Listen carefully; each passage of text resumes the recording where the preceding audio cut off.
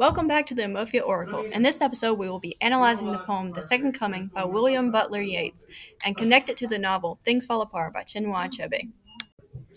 Chinua Achebe chose to name his story after the British poem, accentuating the destruction and imposition of culture they left behind. This parallels the fact that British influence ultimately took hold of and defeated Okonkwo. Turning and turning in the widening gyre, the falcon cannot hear the falconer. This can be compared to the Igbo people losing clansmen to the white men and their missionaries.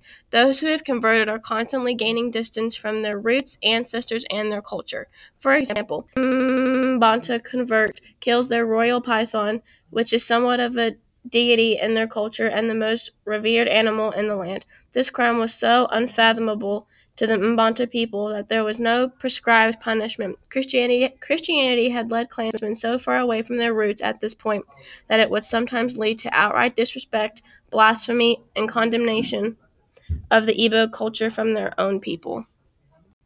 This poem conveys pure chaos and the anarchy of the world. Also, the balance of nature in the world has been upset. The blood-dimmed tide actually appears in the Abame clan, as their lake has turned the color of blood, from page 129, after a violent retaliation, massacre even, by the white men in the market. The best lack all conviction, while the worst are full of passionate intensity. This quote can be used to compare Nwoye and Okonkwo. Nwoye has no drive to be Okonkwo's definition of a man, yet has a good heart, so seeks refuge with the Christians. Okonkwo, when acting in his negative moods, is more intense than nearly anything in this book. The second coming correlates to the arrival of the white man as well as Christianity. Instead of a savior coming, as second coming is supposed to be, it's the unstoppable force of colonization. With it comes the teaching of Jesus, which should be a savior, but the way they impose Christianity on them is destructive.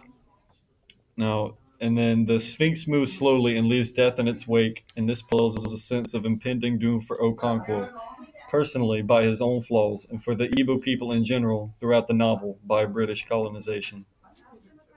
That's it for this episode of the Amphia Oracle. Thanks so much for listening, and we will see you next time.